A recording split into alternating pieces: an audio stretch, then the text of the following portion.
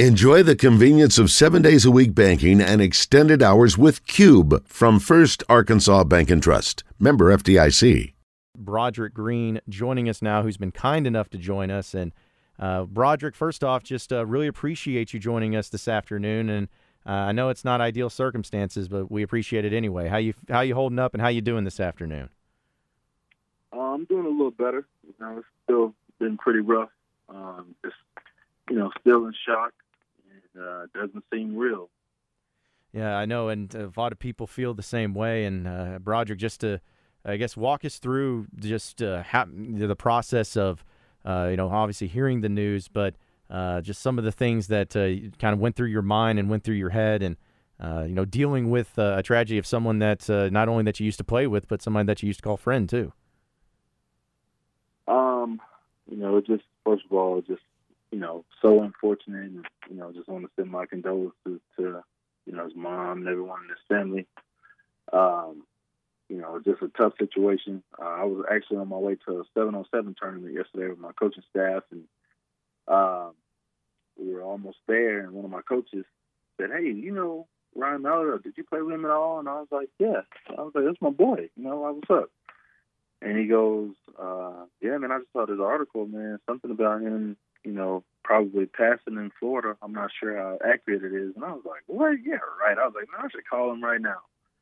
And I said, "Show me the article." He showed me, and it was like posted 2 minutes ago. And I said, "Oh man, is this real?" And right after that, my phone started flooding with text messages from friends and mutual friends and teammates and phone calls, and I was like, "Oh no!" So when we got to the tournament, right, a couple seconds after that, I walked down to the field. My team was warming up, and I just kind of sat and thought about it, and I was like, "Is this real?" And it hit me, and I just, broke down in tears, and I had to walk away from the field, and I left, and I just couldn't coach at that moment. I wasn't there mentally, and just really hurt, and really, just shocked me. Broderick, through the healing process and the way that a lot of people cope with things is think about the good things and the good times, great memories with Ryan Mallard. What are some of those for you on and off the field? Oh, man. Start with on the field, just, from an athletic standpoint. Man, the guy was just such an amazing talent. It was effortless for him. It seems like he was so much further ahead of the game, just reading the defense, checking out of plays, just always knowing what to do, always knowing what to call, just that leadership he had, that, commander mentality. I mean, I remember, just one of my favorite times, we broke a huddle, and we tried to play calls, and he just put in an option. He said, "Hey, I want you to run a swing on the side." And I was like, "What? A swing for what?" I'm like, "Dude, I'm supposed to pass pro." He goes, "No, it's wide open. I'm telling you, about the blitz from the side, run the swing." I said, "All right, I got you." I ran the swing, and in my back of my mind, I'm like, "Ryan, if you get me in trouble for this, because Petrino do not play." And I'm like, "Bro, I'm going to trust you." I ran the swing route against South Carolina. I caught it, and I ran about 40 yards down the sideline. And I never would forget. And I just was like, man, this dude, it's so easy for this guy, And he'd always just come down like, "Yeah, BG, I told you. He always called me BG.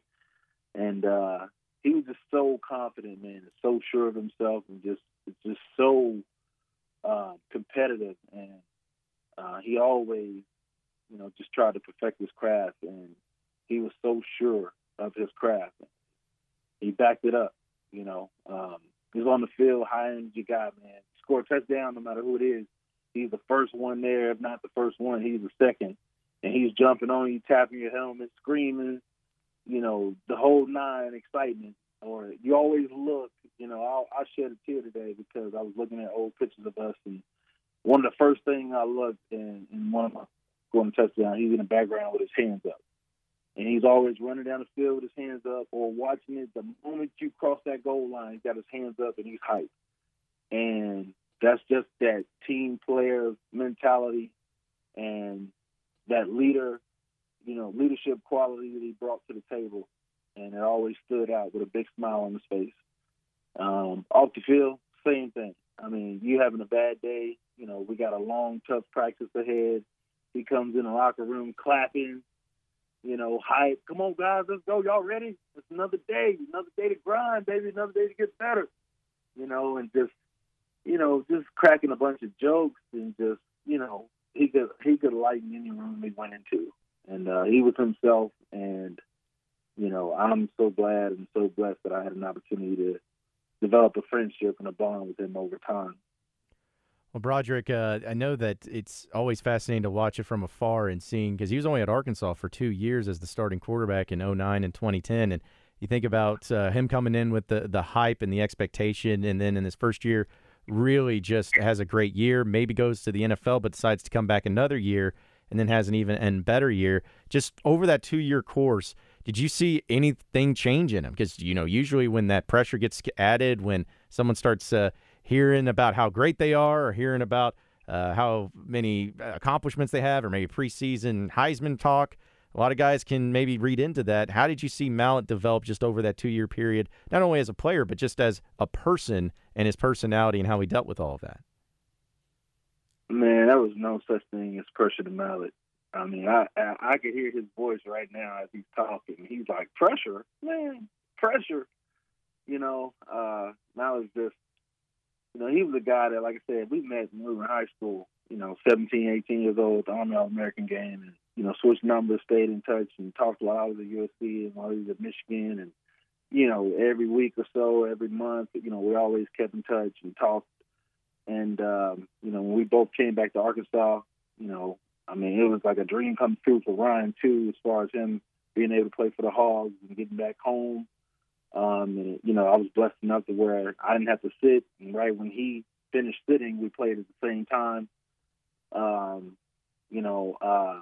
Man, it was just, exciting to finally be on the same team after talking about it for so long and being friends for so long.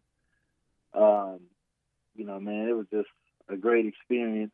I mean, I learned a lot from him. He pushed me and made me a lot better. Just with the quarterback-running back relationship and just things I could change and work on and do, he just saw so much further ahead down the line. Like I said, I built my relationship with him. He called me when he first got the job at Whitehall, and I congratulated him, and we talked about everything. And I joked about it, and I told him, I said, hey, man, I said, you better run the Petrino plays. And I was like, and you better have somebody going 99 yards, too. And we laugh and joke about that kind of stuff and talk about everything. And we also got our teaching license together, so we went through the certification in Northwest Arkansas. And that was fun, just laughing about old times, reconnecting, and, sitting there as students, learning our alternative certification. That was cool. And it was just like old times, just laughing, joking, sitting around every day in class. And, so we stayed in touch over the years, and, it was great just talking to him and joking around. And like I say, he was shooting me text messages when he first got the job at Whitehall at 4 in the morning, 4:30 in the morning. And I'm like, Ryan, dude, what are you doing? I'm responding at 9 a.m., 8:30. He's like, hey, man, I'm a head coach, man. Early bird gets the worm. I got to be up now. And I was like, you have to be up. I don't want no worm. Like, you can stay up early, do your thing. I do not care. But it was just funny. Like I said, Ryan's, man, just such a great guy, man. Just a jokester at heart. Naturally, so funny. Just himself, man. Just unapologetically himself. Care less about what anybody thought about him. Gave it 110% every day. Picked his teammates up, never let us fall on our face, and always had our back. Yeah, and speaking of that with the teammates, something that stood out about him was whenever the focus was on him and he was being questioned about his ability and certain things, he would always take the focus off him and speak up to teammates. So that's the type of person that he was, where he touched a lot of people, but he also wanted others to be recognized in the moment. It wasn't just about him. It was about the team. Oh, yeah, always. I mean, he never spoke from an individual standpoint. People always talk about, how far he could throw and how strong his arm was, and try to give him that little quarterback controversial talk, and that stuff never fazed him. He always congratulated Tyler's success and all the other guys in the quarterback room, and he was a team player. He always uplifted everyone. He came out with the energy every day. He challenged the coaches. He challenged McGee. He challenged Petrino. And that was something that we all needed as a whole, as a team. It made them better coaches, and iron sharpens iron. That's what we always said. And he made sure to sharpen everybody. Speaking with former Razorback and former teammate of Ryan Mallett, Broderick Green, here on the Jones & Son Diamond and Bridal Fine Jewelry Hotline. Broderick, also, you talk about being around him. I think it's always pretty fascinating, as I've talked to several other teammates of his too, that maybe there's stuff that people don't realize or Razorback fans don't realize. Is there something that you feel like you knew about Mallett or something about his personality or anything like that that maybe a lot of people don't know about that probably would be good if they did know?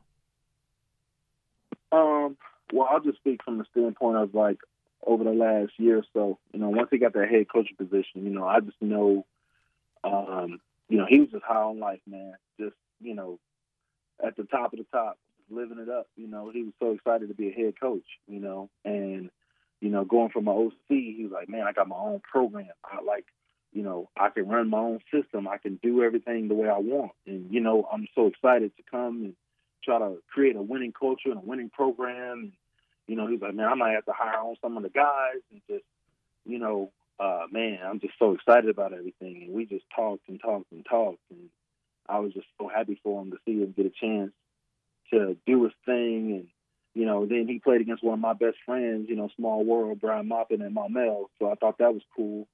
And, they connected because I introduced him to Ryan back when we were in college and we all hung out and stuff. So that was kind of full circle.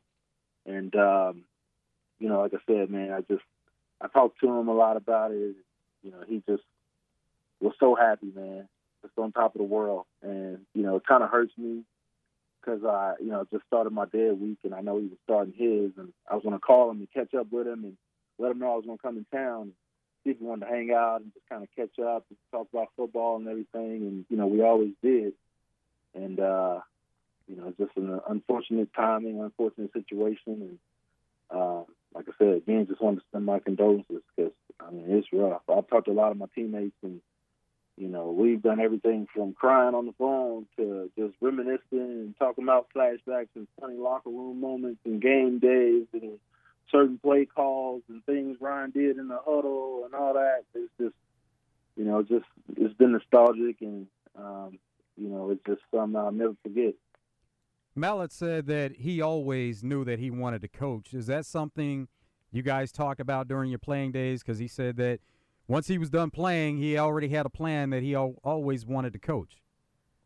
Oh, yeah, for sure. Like I said, that's why he was so excited about getting a head coaching job, And, people always ask me, oh, Coach Green, you'd be a great head coach. And I'm like, I probably would one day, but it's not for me. Ryan was like, hey, I accept the challenge. I want it. It's like, this is what I want to do. I'm ready to go change the program and create a winning culture. Yeah, because that was something that you mentioned him playing and just what he did with film and studying and all that.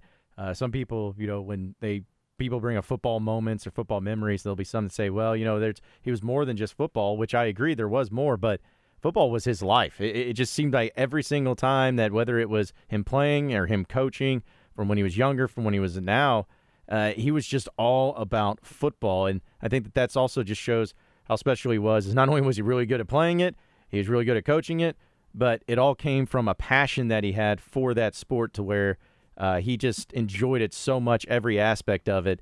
And I think that was very evident in how not only he performed, but also just how he was motivated into being the best football player or football coach that he could possibly be. Yeah, man, Ryan, I was so happy for him because Ryan was so, just passionate about coaching and stuff and just loving kids in general. And a lot of people don't understand that, as an educator and a coach, we don't get paid a lot of money. And he didn't care about the money. He's like, hey, I'm doing what I love. This is something I'm passionate about and, just living in this purpose. you know. And I mean, like I said, Ryan gives a shirt off his back to anybody, and he loved those kids so much down at that program. And you know, I just know he's going to be truly missed down there, and I know it's really going to affect him. You know, and I know they meant so much to Ryan, you know, and I mean, Ryan just loved the kids so much, and literally anything, if I ever needed him to sign anything for a kid or whatever, he'd do it in a heartbeat. He's like, how many footballs you got? What, 10? Go ahead and sit them down here. I got them. And he's like, where are the kids at? Can I meet them? Like, what high school? Or where junior high? You know? He didn't care. I mean, whether it be my mom and different people come like, hey, you take a picture of my mom? He do. He's like, yeah, man, come on, Faye, come on, let's get in this picture. And he just had such a warm heart, man. I mean, literally, just to be on top of the world, he was. You never even it's like he never even felt on top of the world as far as, you know, being cocky or anything like that, because he was just so, you know, open and just, you know, inviting, and he just created a positive environment around him to where people just gravitated towards him. Broderick, we really appreciate you coming on and sharing some memories about Ryan Mallett. A lot of great stories, and we probably could talk to you for a lot longer to share some more of those stories. But since we have you, and you mentioned that you are in the coaching, what are you up to these days, and where are you? Because you said that you would have to come back into the state. So what are you doing these days? So I'm living in Kansas City, and I'm coaching at Liberty North High School, and I'm coaching running backs over there. And it's my second year in Kansas City. I was at Park Hill South last year, and now I'm at Liberty North, and just trying to make some noise out here, get some guys some scholarships, and prepare them for the future on and off the field. Yeah, that's awesome, and we're rooting for you and pulling for you, and hopefully you have a lot of success there too. And before we let you get out of here, Broderick, if there's one play that always pops into your mind about Ryan Mallett and your time at Arkansas, what's the one play that will always pop into your head anytime you think about him? I mean, there's so many. But I remember there was a play against South Carolina. It was so funny. We were in the huddle. He was like, hey, we're in the green zone. He's like, hey, time to score, baby. I was like, yes, sir. We called it the green zone, not the red zone. And I scored my touchdown. I'll never forget looking at the picture of him in the back with his hands up, making a touchdown sign. And he ran and jumped up on me, of course, like always. But, yeah, no, Ryan was my guy, man. I just want to say last thing. If he knows anything, he knows I love him. And man, he's a goat in my eyes for sure. Well, hey, we really appreciate you joining us, Broderick. I know it's been tough for you and tough for everybody, but it was a great honoring and a great way to talk about somebody who knew him a lot better than we did. And so we appreciate you hopping on and talking a little bit and honoring Ryan Mallett's memory, man. Appreciate y'all.